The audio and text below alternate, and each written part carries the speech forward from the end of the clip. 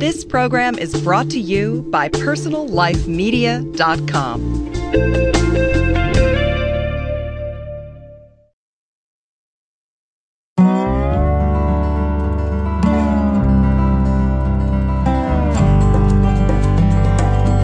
Hi, and welcome to Green Talk, a podcast series from greenlivingideas.com.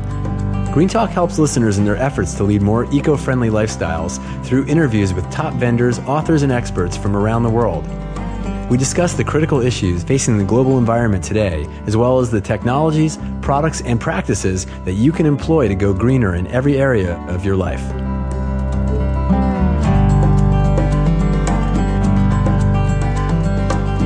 Hey everybody, thanks for listening in as always on Green Talk Radio. This is Sean Daly, and today we're going to be talking about indoor air quality and air quality certifications.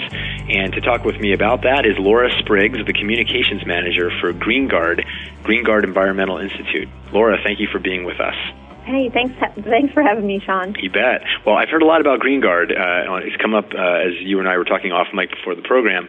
It's come up quite a bit on other podcast interviews that I've done on this show, just with people referring to the good work that you guys are doing with indoor air quality as a certification, a standard that companies can try to meet. And so I want to hear a little bit more. How did GREENGUARD get started, and what do you do? GREENGUARD focuses on indoor air quality in a few ways. I guess probably what we're best known for is our product certification program, and we developed criteria for acceptable emissions from products. What we learned was that products emit all sorts of different chemicals into the indoor air, and as buildings have become more energy efficient and we've sealed them up tighter, some of these chemicals have become trapped in the indoor air, and they just get circulated and recirculated, and they accumulate, creating very high levels of indoor air pollution. And everyone seems to be very familiar with outdoor air pollution, but few know that indoor air pollution is typically 2 to 3 times worse than outdoor air pollution. And in the case of a newly constructed or newly renovated project, it can be as much as 1,000 times worse than outdoor air pollution. Wow. Because of all the new products that you bring in to your project, off-gassing chemicals So that new car smell isn't so good for you. That new car smell is exactly an analogy that I like to use, and so yes, it's not so good for you. So do you recommend, sorry, I'm skipping, probably jumping ahead here, but do you recommend that, during the beginning of having a new home, or I guess a new car, although I understand that's probably not your bailiwick, but, to really increasing the ventilation even more than, say, later on? Yeah, increased outdoor ventilation is a great way to help get some of those chemicals out. And, I guess recommending in a newly constructed project or in a renovation using 100% outdoor ventilation during any of the installation processes. And what that means is, opening the windows, opening the doors so that those chemicals can get out. And you can also, in the LEED program, the U.S. Green Building Council's program for sustainability, actually recommends that you perform a clearance test, which is where an expert comes in and tests the air quality before the occupants move in, and or conducts what they call building flush out, which is for 2 weeks after construction's completed to flush the building out with outdoor air to try to get those chemicals out. Yeah. Well, it's interesting. We have so many, and I've gone through, building projects, specifically a remodel project that was, just the paperwork and the code and all the things, all the tests you have to pass along the way to get through the process. You would think that one of them would be measuring indoor air quality, and I hope at some point in the future, we'll see that. Is there any possibility of that being on the horizon right now? Well, I think as sustainable programs continue to take root, LEED has been very popular. That's the Leadership in Energy and Environmental Design program that I mentioned with the USGBC. And, that program continues to expand. They started off with just a new construction program that also involved major renovations. They've expanded it to LEED for Schools, which is specific to the school environment. They're also developing a healthcare right now. And they have a LEED for Homes in pilot. So I think, we're definitely seeing more people adopting sustainable building programs, and as long as those criteria and standards for indoor air quality and of course the other aspects that LEED focuses on, but as long as those are a part of those programs, they will be adopted, and I think we'll see a tremendous growth. I mean, already consumers are becoming so much more educated about green and sustainability and what products they should use and what processes they should be implementing, on their do-it-yourself projects. Now, you mentioned LEED, and it's interesting because I wanted to bring that up. I'm curious, for people listening in that aren't familiar with LEED, it's the Leadership in Energy and Environmental Design, from the USGBC Green Building Council, and they focus on like sustainable site development, like water savings, energy efficiency, materials, but I also understand indoor environmental quality is part of that specification. So how does GREENGUARD relate to LEED, or does it, or do you guys kind of pick up where they leave off? No, actually, indoor environmental quality is a big section in LEED. I think it actually accounts for 20% of the credits in the LEED program, and what we refer to as the IEQ, indoor environmental quality section, focuses on thermal comfort, visual quality, acoustic quality, and of course indoor air quality. And that's where we would come in. One of the strategies for improving indoor air quality is to specify low-emitting materials, and that's exactly what we work on. Is we work on certifying low-emitting materials, and the LEED program actually references the GREENGUARD certification and the GREENGUARD standard for emissions levels, which is the chemical off-gassing of those products. So if you use a GREENGUARD certified product in some of those different LEED rating systems, you can achieve points in the EQ credit section. Okay, so GREENGUARD certification can be part of the way to achieve LEED certification. That's correct, because LEED only focuses on building certification, and that's also something out there that people tend to get confused about. LEED is not a product certification. They reference other standards, and so like GREENGUARD or Green Seal or FSC, which is the Forestry Stewardship Council. So they reference other standards in there to help achieve the credits that will then get you a building certification. Okay, got it. Thank you for clearing that up. Sure. Well, I'm curious because, certification programs, especially in the LOHAS industry, which, lifestyles of health and sustainability, which is sort of like the green industry, another word for it. Some of the certification programs out there have taken knocks for being, also-rans or vendor-generated programs. We've seen ones, and I'm certainly not suggesting GREENGUARD's in that area. In fact, you guys seem to be among the few that are truly recognized widely by LEED and other parties as being objective. I'm just curious, though, about what makes GREENGUARD different from any other certification programs for indoor air quality that may be out there, or certification programs in general, the way you run your practices. Sure. Well, we focus on just one aspect, indoor air quality, so looking at chemical emissions. So that kind of sets us apart, just focusing on that one aspect. We're also industry independent, and what that means is we're unbiased. We're not affiliated with any industry. We actually certify products across pretty much any industry that would involve indoor products, so flooring and adhesives and paints and furniture and mattresses. We're actually expanding more into some of those consumer products like mattresses and cribs, and so that's really exciting to see because more consumers will be able to go to our website and look for those products. But we're not tied to an industry. We're always trying to raise the bar, and we think that that's really important. There are some industry standards out there for paints, for furniture, for carpets and rugs, and they're doing great things by helping the members of their industry or all the manufacturers within that industry bring their products up to a level, acceptable level in terms of the quality and also looking at now more and more at environmental impacts.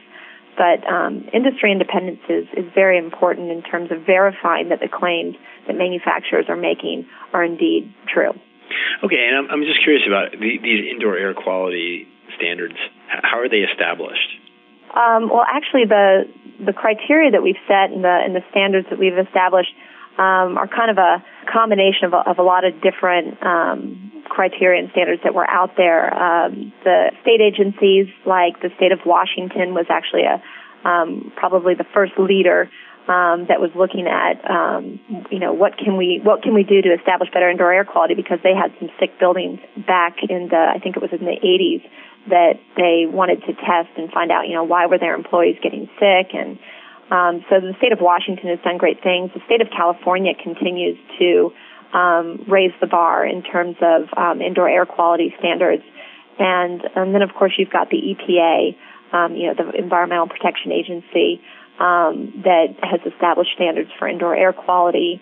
You've got organizations like the South Coast Air Quality Management District that has standards, the World Health Organization. So there's a lot of different organizations out there.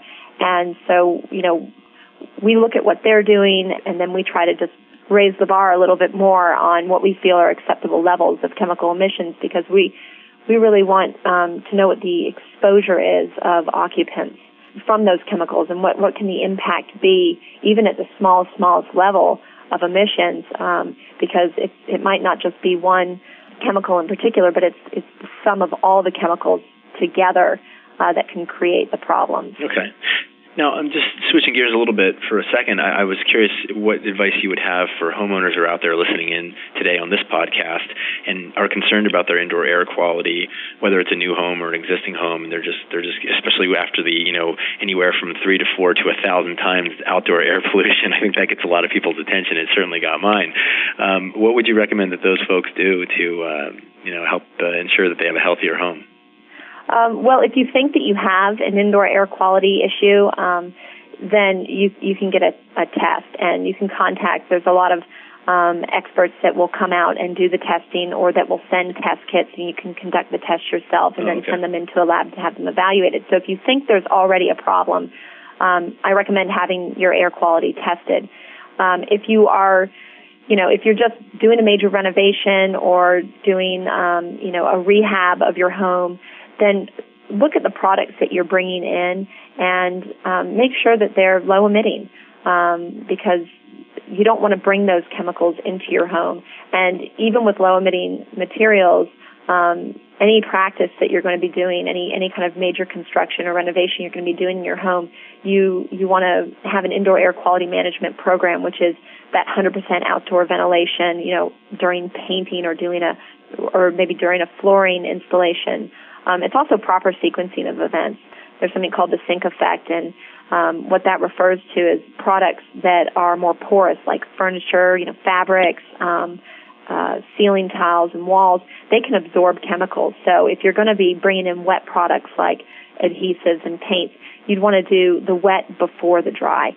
Don't install your furniture and don't install your carpet until after you've used some of those wet products inside.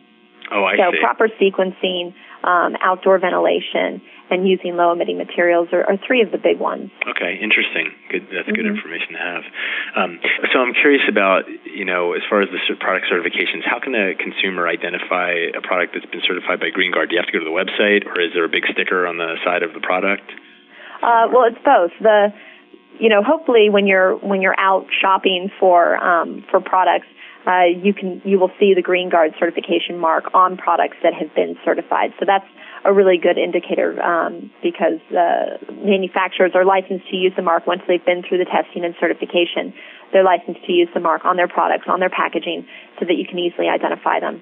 But the best place to go would be our website, and that's www.greenguard.org, and we have a product guide there where you can look for products by category, furniture, adhesive, paint, or you can look by, specific manufacturer. Say there's a manufacturer of a chair that you really like, and you can go and look and see if they have products and search only for their products. So there's some different categories that make it very easy, and then you can link directly to those manufacturer websites to find that product or to create a list for yourself so that then you can go and look for them. So we don't sell the products, we just list them on the website, so it's a resource and a tool, and it's constantly updated. There's over 150,000 different products that are represented in our product guide. Okay, great. And, and I want to not be guilty of helping to maybe perpetuate a misnomer or mislead people. We were talking about in the beginning, I mentioned the new car smell, and you mentioned that's a metaphor you've used too, but it seems to me that there's got to be a lot of silent killers that are odorless out there, that you shouldn't just assume based on my house smells bad, therefore I might have an indoor air quality problem, but it very well may be that you have a problem and can't smell it, as it were. That's true, and that's why using low-emitting materials is so important, because chemicals that you can't detect with your nose can be detected in the chamber when they're tested. And so, I like to tell people that, smell's a good indicator that there is something in the air, but that something might not necessarily be bad. So really, unless those products are tested, you don't really know what the levels are of different chemicals. So yeah, you can't always smell the bad chemicals, and chemicals that smell bad aren't necessarily the most offensive ones. Right. So it's kind of tricky, but smell is a good indicator.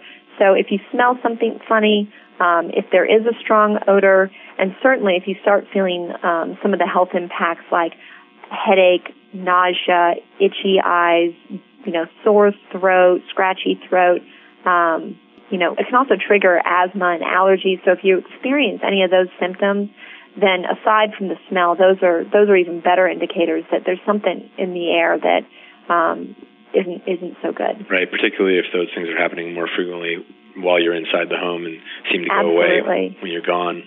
Absolutely. When you leave the environment, if those impacts tend to subside, then you can pretty much target that it's that environment or something in that environment that's making me sick.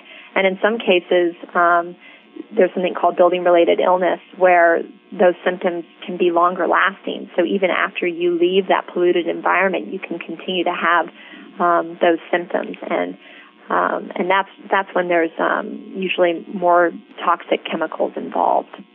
Yeah, and it's a significant problem for a lot of people. There are also people that are very chemically sensitive. There's a large segment of the population, and actually Deborah Lynn Dad, who has been a guest on this program and also writes for the site, has talked to us and written about this on the site about people who are chemically sensitive and things to manage. And I think she refers to GREENGUARD in some of her writing as well. So something for people to check out if they're listening in today and want to get a little bit more information if they think they might be chemically sensitive to begin with. Oh, yeah, definitely. Well, great. Well, Laura Spriggs, who is the Communications Manager for GREENGUARD Environmental Institute, has been my guest today. Laura, thank you so much for being on the program with us, and we'd love to have you back again sometime. Great. I sure hope so. Thanks, Sean. Thanks as always to everyone listening in today. Remember, for more free on-demand podcasts, articles, videos, and other information related to living a greener lifestyle, visit our website at www.greenlivingideas.com. We'd also love to hear your comments, feedback, and questions. Send us an email at editors@greenlivingideas.com.